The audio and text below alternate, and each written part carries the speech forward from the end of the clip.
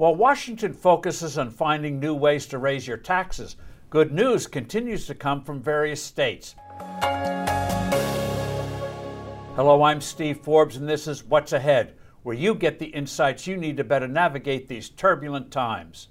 Despite the debacle in Afghanistan and what it has done to make the world a more dangerous place, congressional Democrats are still obsessed with passing mammoth, economy-killing tax and spend bills. Their proposed tax hikes would inflict the kind of damage on economic activity not seen since the 1970s. But a number of states continue to go in the opposite direction of these Washington politicians. Arizona a few weeks ago passed a flat tax that would reduce the state's income tax to a mere 2.5%. But because of a weasel-worded tax and spend referendum passed last November, there would still be a special high bracket with a rate of 6%. Now the Supreme Court of the Grand Canyon State has ruled that this proposition was unconstitutional because it ended up breaking the state's constitutional spending cap. That 2.5% will make Arizona even more of a magnet for people fleeing California, where the top tax bracket is 13.3%.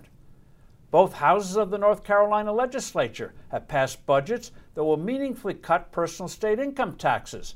In the state Senate version, a family of four with a median household income would see their tax burden reduced by over 1/3. The corporate tax would be phased out entirely.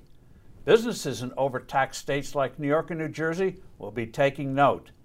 The two versions are being ironed out, and the unhappy Democratic governor who loves spending may be forced to sign, as there seems to be the votes to override a veto. On another front, tax cutters got a Rocky Mountain high when Colorado's Democratic governor, Jared Polis, shocked the political establishment and his own party when he declared the other day that the state's income tax should be zero, correctly noting, and I quote, "When you tax something, you penalize it," end of quote. And he made it clear that income growth is not something Colorado should be penalizing. Quote, "We want everybody to make more income. We want companies to make more income," end of quote. The governor said taxes should focus on things we don't want, such as pollution. Given the makeup of the current legislature, Colorado won't immediately be joining the other 9 states with no income tax.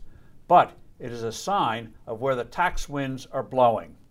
I'm Steve Forbes. Thanks for listening. Do send in your comments and suggestions, and I look forward to being with you soon again.